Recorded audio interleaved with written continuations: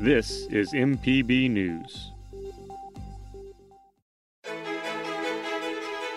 Hi, this is Ashley Norwood. Thanks for checking out the At Issue podcast. If you like what you hear, please like, rate, or leave a comment. Subscribe to this and other MPB News productions like Mississippi Edition to stay up to date.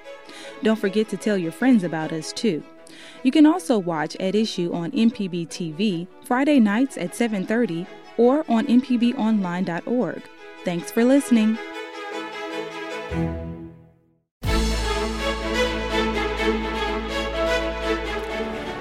Hello and thank you for joining us. I'm Wilson Stribling. Welcome to another edition of At Issue, where we discuss and debate the issues facing the state of Mississippi and how these issues impact you. At Issue tonight, Governor Tate Reeves names a new director of the State Department of Human Services.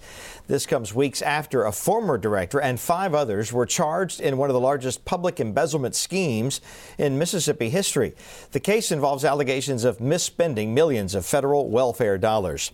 The new DHS director is Bob Anderson. He is a former assistant U.S. attorney and is the current director of the Medicaid Fraud Investigations Division of the Mississippi Attorney General's Office. He previously worked as the head of the AG's Public Integrity Division and as the Chief Integrity Officer for the Mississippi Division of Medicaid. Governor Reeves said at a news conference this week that he believes Anderson is the right person for the job. Bob has put powerful people who abuse their positions in jail. There is no one more capable to root out any remnants of the misdeeds of the past and ensure that corruption never infects this department again. He is uniquely qualified to help the department return to its original calling, truly helping provide resources for Mississippians in poverty to live lives of purpose, dignity, and meaning. Anderson says his own mother received welfare assistance for about a year and a half. He says while growing up on the Mississippi Gulf Coast, he and his siblings watched how their parents' divorce made it increasingly difficult for his mother to carry the load alone. For my mom, this was a safety net, not a cocoon. After some 18 months of public assistance, she had been trained to work in one of the most physically demanding jobs at Ingalls Shipbuilding as a ship fitter, carrying around a 16-pound sledgehammer every day and tack welding inch-thick plates of steel onto the hulls of ships. Within 18 months, she had been able to reach the point where she began buying a home for me and my 5 brothers and sisters. Her sacrifice made it possible for me later to go to Millsaps College, first of all, and then to go on to night school and work my way through 4 years of night school at Mississippi College School of Law. And she is both my hero and my source, the source of my strong work ethic at this point in time. Thirdly, I want to say this. I'm not unmindful of the fact that the allegations are that the former director, executive director who's now under indictment, made the critical mistake of treating the resources of this agency as his to do with what he chose to do. They're not his resources. These resources belong to the people of Mississippi. And it'll be my task, along with those of my new colleagues at the Department of Human Services, to be good stewards of the trust the people of Mississippi have placed in me and in them to handle the finances of DHS with integrity and with transparency, so that we can continue to do the most for the least among us. The governor has signed an executive order to create the Mississippi Coronavirus Preparedness and Response Planning Steering Committee, led by Dr. Thomas Dobbs, the state health officer. Dobbs is calling this the pandemic scenario of our generation. Several states are announcing their first positive tests, including Tennessee and Georgia here in the South. Dr. Dobbs explains how the Department of Health is taking action to control the virus. When do you quit doing community gatherings? When do you do non-pharmaceutical interventions such that people practice social distancing? You're less likely to spread the virus. Working on what do you do in healthcare systems to make sure that you don't spread it, because it's spread from person to person.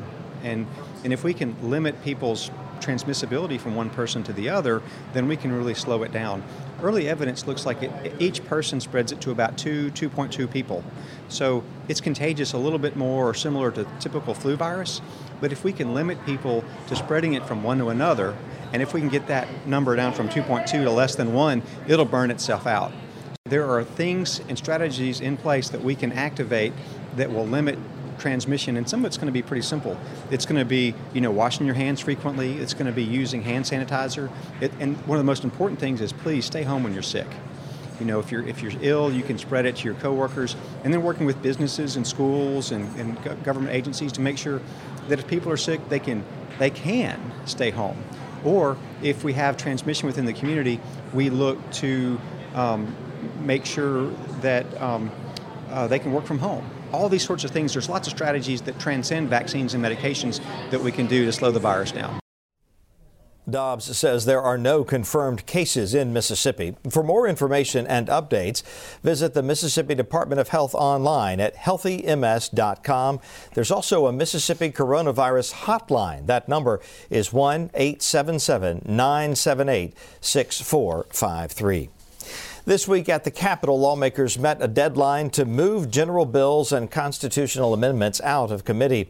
In a Senate Judiciary B committee meeting, legislators passed a bill to remove the box that asks if you've ever been convicted of a felony from most state and public employer preliminary job applications. Democratic Senator Tammy Witherspoon authored Senate Bill 2112. She tells MPB's Desiree Frazier the disclosure of an applicant's criminal history should come later in the hiring process. She says the box has kept many eligible individuals from getting a job. Those applications, probably most of them probably get thrown in the garbage can after they see that box check. So what my bill does, it eliminates that box. And if the employee decides, hey, this is a good applicant, I need to do a second interview with them. And then if they make that second interview, then that information can be exposed. How do you know they'll expose it then? Well, they don't have to. It can be. If the employee say, well, I'm going to do a background check. Then, of course, you may want that information to come on out. But this bill no way stop the employees from doing a background check. I do have a loved one that's been incarcerated, and he had a master's degree and could not find a job, and because of that box, that he was unable to find a job, and he has a master's degree and lots of experience. But because of that box, he was unable. So this is very close to me and very important to me. Has he been able to find employment since? Yes, he has. And as of right now, he completed his doctoral degree. Mm-hmm. Yes. Anything that we didn't ask you that's important about this? No, just, how many people I'm hoping to help. I hope this will put a lot of people back in the workforce, and a lot of people that's been incarcerated and that has criminal offenses that keeps them from getting a job. I hope this can really make individuals productive citizens and getting back into the workforce. Senator Witherspoon says 33 other states already have some version of a ban-the-box law. Also in the Judiciary B committee meeting, lawmakers passed Senate Bill 2658, the Mississippi Dog and Cat Protection Law. It would strengthen the penalties for abusing domesticated cats and dogs. Republican Senator Angela Hill says she wants people who torture animals to have a felony record. Currently, a first offense is a misdemeanor, no matter how many animals are abused. Hill says she has been working to upgrade charges for crimes against animals for years. She also disagrees with the ban-the-box bill because she says she wants employers to be aware of criminal history firsthand. I'm just very pleased to see this bill finally come through committee, unopposed, I might add, bipartisanly, and we know that under President Trump, the PACT Act has passed through Congress, and that goes much farther than what we just did. This is only for domesticated dogs and cats. The PACT Act was for mammals, amphibians, reptiles. So this is a step in the right direction in Mississippi for domesticated dogs and cats to be protected in a way that they should, and to have these perpetrators who would do some of these torturous acts to them to carry a felony record, because you don't want those people working in nursing homes and daycares, and you certainly don't want them working in animal rescue. So this will help employers as well.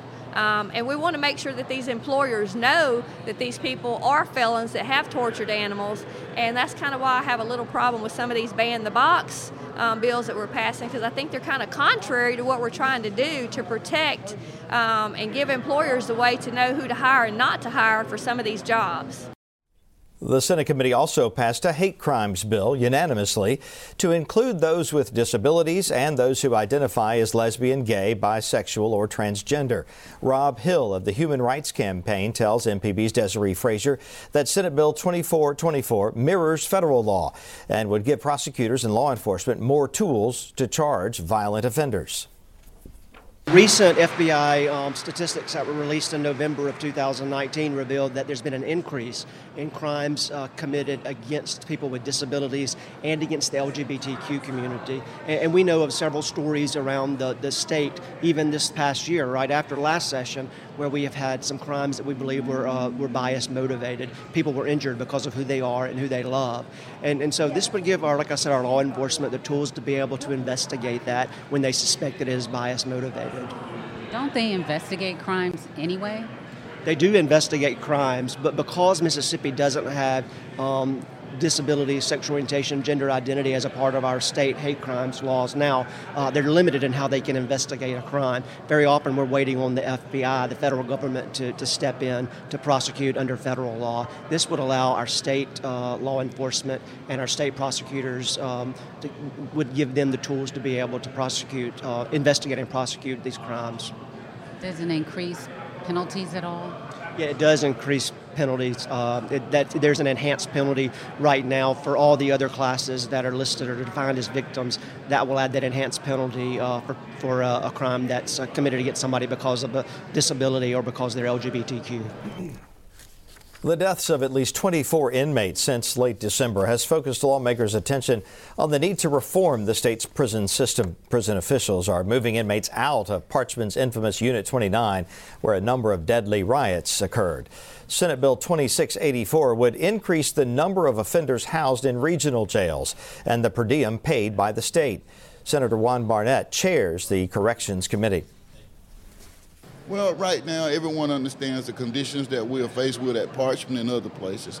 And that's the reason why why the regional jails will be used as an option as we go forward to make sure that we do place those individuals in the best facilities that we can place them in, because we know that moving everyone from one facility to maybe the state facility, we may not have the capacity to accommodate those individuals. So we want to make sure that we have the capacity, wherever it may be, to house these individuals until we can decide on what we're going to do further. The Senate Corrections Committee also passed a measure that would allow nonviolent offenders with debilitating conditions to be placed on medical release regardless of time served. They've also amended a bill to allow the search for a new corrections commissioner to include candidates with less formal education. Republican Senator Bryce Wiggins offered the amendment. He says the original statute required applicants have at least a 4-year college degree. We want to get the best possible person in place, and in looking at that statute, it was restrictive. And so the amendment that I offered and that we passed was that as long that the person could have experience both in the public or private sector, And the statute as it reads already says or, so there's a number of things. So we just want to make it open to as many people as possible. And as I said in committee, Governor Reeves had said he's opened this up as a national search, and which I think is really good, and we need to help the governor in that way. The search for a new corrections commissioner is ongoing. Search Committee Chairman George Flaggs, a former legislator who now serves as mayor of Vicksburg, says more than 50 applications have been received. He expects to whittle that down to the top 5 applicants by next week before they begin the interviewing process. So now, let's get straight to the point with views from both sides of the aisle. Brandon Jones is an attorney and former Democratic member of the House. Austin Barber is a national Republican strategist and founder of the Clearwater Group. Good to have both of you with us, as always. Thanks. On At Issue. We want to spend the bulk of our time talking about elections. We are in primary season, after all. Brandon, now that Democrats have narrowed the field down to 2, how are Democrats in Mississippi feeling about the primary and the race overall? Yeah, well, Wilson, let's start by reminding our viewers the primary vote in Mississippi is Tuesday. Mm-hmm. Polls will be open 7 a.m., 7 p.m., and not only president, but we'll have Senate on the ballot because Mike Espy faces challengers. This is a drastically different world than where we were when we taped last Friday, because what we thought, or at least what seemed to be the case, was that Vice President Biden's race was kind of not performing, that Bloomberg was surging, and that Bernie Sanders was kind of cruising to what looked like a pretty good trajectory. What a difference a week makes. That win in South Carolina seems to have really propelled Vice President Biden into a much better position. And then, of course, as we saw in states across the country on Tuesday, he's performing well, both in the north, south, and west. So how do we feel? How do Democrats feel about that? I think Democrats are enthusiastic because what they see in Biden is an opportunity to win that perhaps some of the other candidates, it wasn't quite as clear. National polling has been very favorable towards Vice President Biden.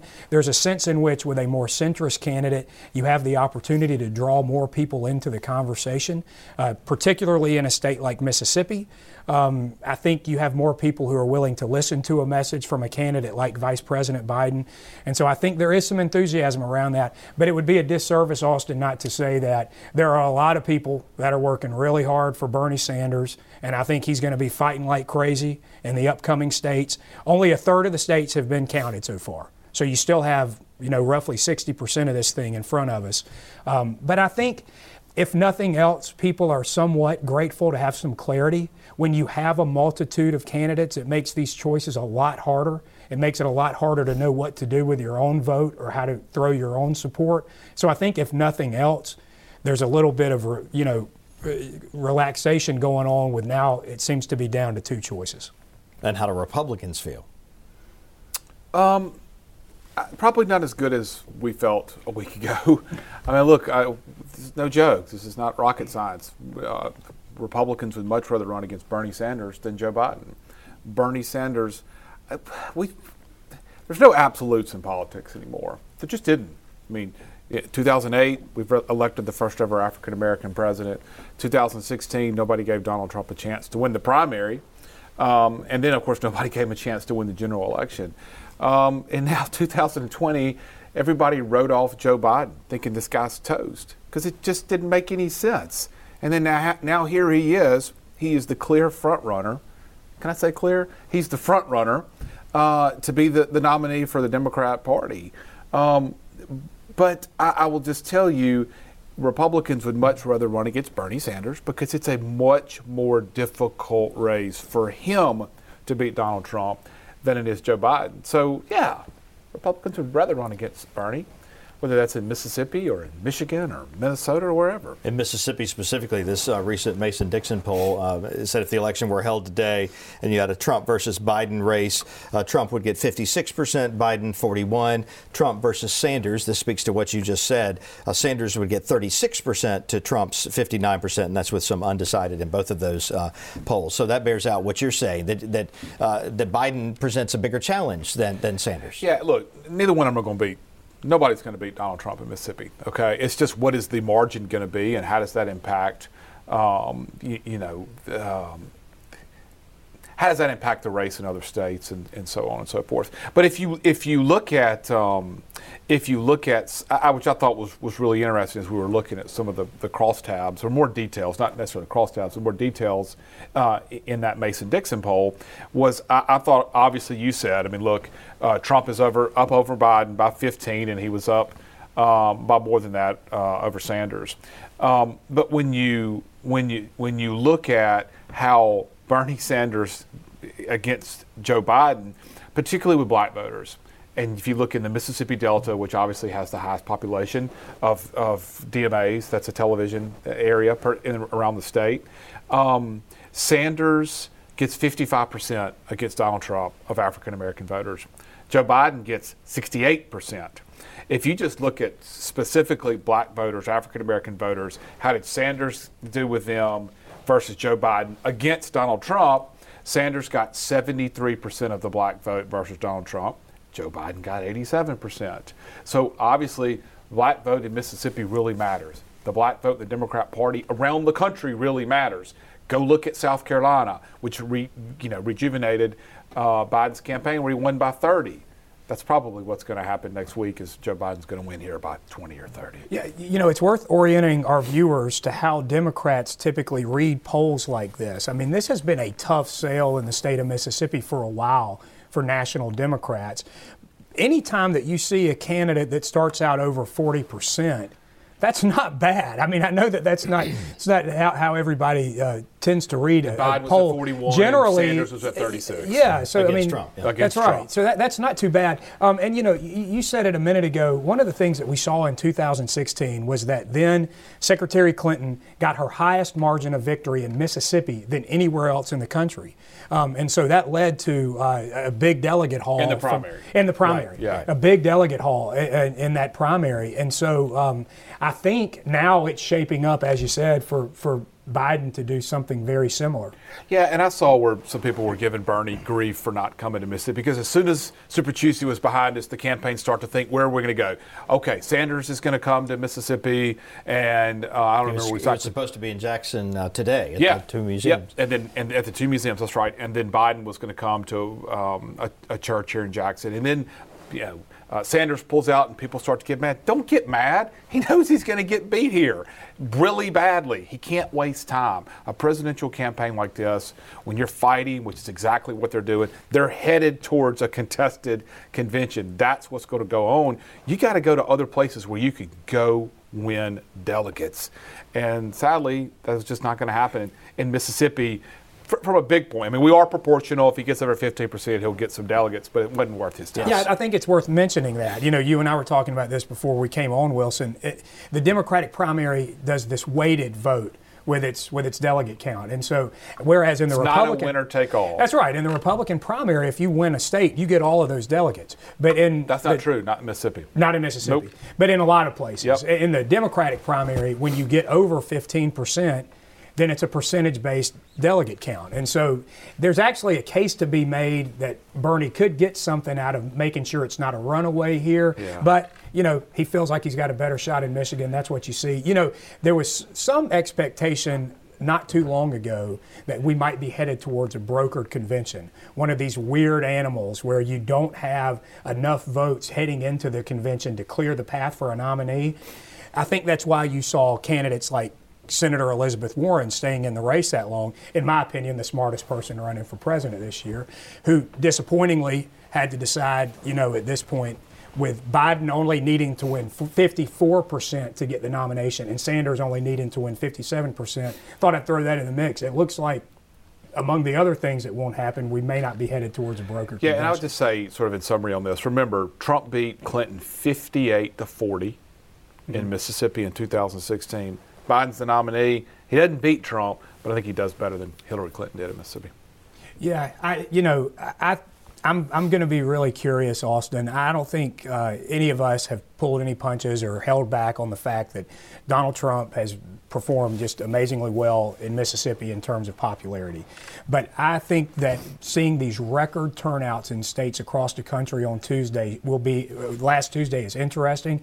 I'll be very curious to see what turnout is, because I think there are a lot of moderate voters in this country who don't identify with either party, who are ready for a change. And I think Biden probably is best suited to bring those folks in. So I don't know to what extent that affects a state like Mississippi, but I think it could have a big impact across the country. Those people will decide the race. Yeah, is it that who the Trump campaign is most concerned about? Yep. They want to go get suburban voters. They want to get moderates. That's exactly. And they want to go, and they have been, targeting African American urban voters as well who live in these large urban areas. Well, look, and if the president wasn't concerned about Biden, he wouldn't have bought himself an impeachment trial over calling foreign nationals about Joe Biden. Let's move on to another race that was tracked by this Mason-Dixon poll, and that is the Senate race that you mentioned between Mike Espy and Cindy Hyde-Smith. That's assuming that Espy wins the Democratic primary, which in all likelihood he will. So if the election were held today and we have this rematch between Democrat Mike Espy and Republican Cindy Hyde-Smith, the poll finds that 53% of voters today would support Cindy Hyde-Smith, the incumbent, and 43% would support Mike Espy. That's actually a wider spread than we saw in the special election when Cindy Hyde-Smith was elected. So did this metric surprise you, Austin? No. I think that's really about where that race is. She won by 8 in 2018. She's about an 8 to 10 point favorite. Whether you saw this poll or not, you would have that feel. Espy's biggest problem is he's going to struggle to raise money this time. In 2018, they raised millions of dollars from in-state and a lot of out-of-state money because people thought, hey, he could be the next Doug Jones, who was the Democrat in Alabama that won that special election over there. It did not happen. Their money's going to be focused on Biden, on trying to protect Nancy Pelosi and her majority in the House. It's going to make it really hard. I mean, look, Cindy Hyde-Smith has not raised a lot of money, but she's still got plenty of time to do that. She's got to correct that. But that's the biggest problem for Espy is money. If Biden is the presidential nominee on the Democratic side, does that help Espy's chances? It lifts all boats across the South. I think that helps candidates across the South, and I can't certainly argue with that either. And certainly Secretary Espy is one of them. This number does not surprise me. And in fact, I think if you were to tell Secretary Espy, hey, it's a 10-point race early March, he'd say, all right, that's about what I expect. I would say this. He's fighting this race differently than last year. I don't know if you remember, but 2 years ago. In the last competition between these two, it was a much more what I would call sort of staid, kind of what you would expect campaign until the end whenever Senator Hyde-Smith had said a few things that made for fodder. He's starting out much more aggressively this time around. Well, when you lose by 8, and you got to do something to show your donors and your supporters, this is how I could win this time. You better do some things differently, but it's very difficult. We'll leave it there. Thank you both for joining us on At Issue. We are out of time. Don't forget you can watch this program online at mpbonline.org or listen to the podcast, now available at issue.mpbonline.org. For day-to-day coverage, follow MPB News on Twitter and Facebook. And don't forget, Tuesday, March 10th, Mississippians head to the polls to cast their ballots in the presidential primary and the primary for Senate as well on the Democratic side. Thank you for joining us. Good night.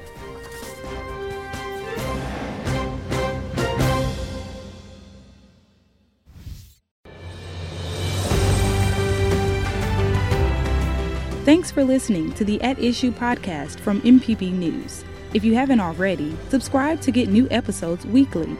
And don't forget to like, rate, and leave a review. You can also stay in touch with MPB News on Twitter and Facebook. For daily news, check out the Mississippi Edition podcast. Thanks for listening.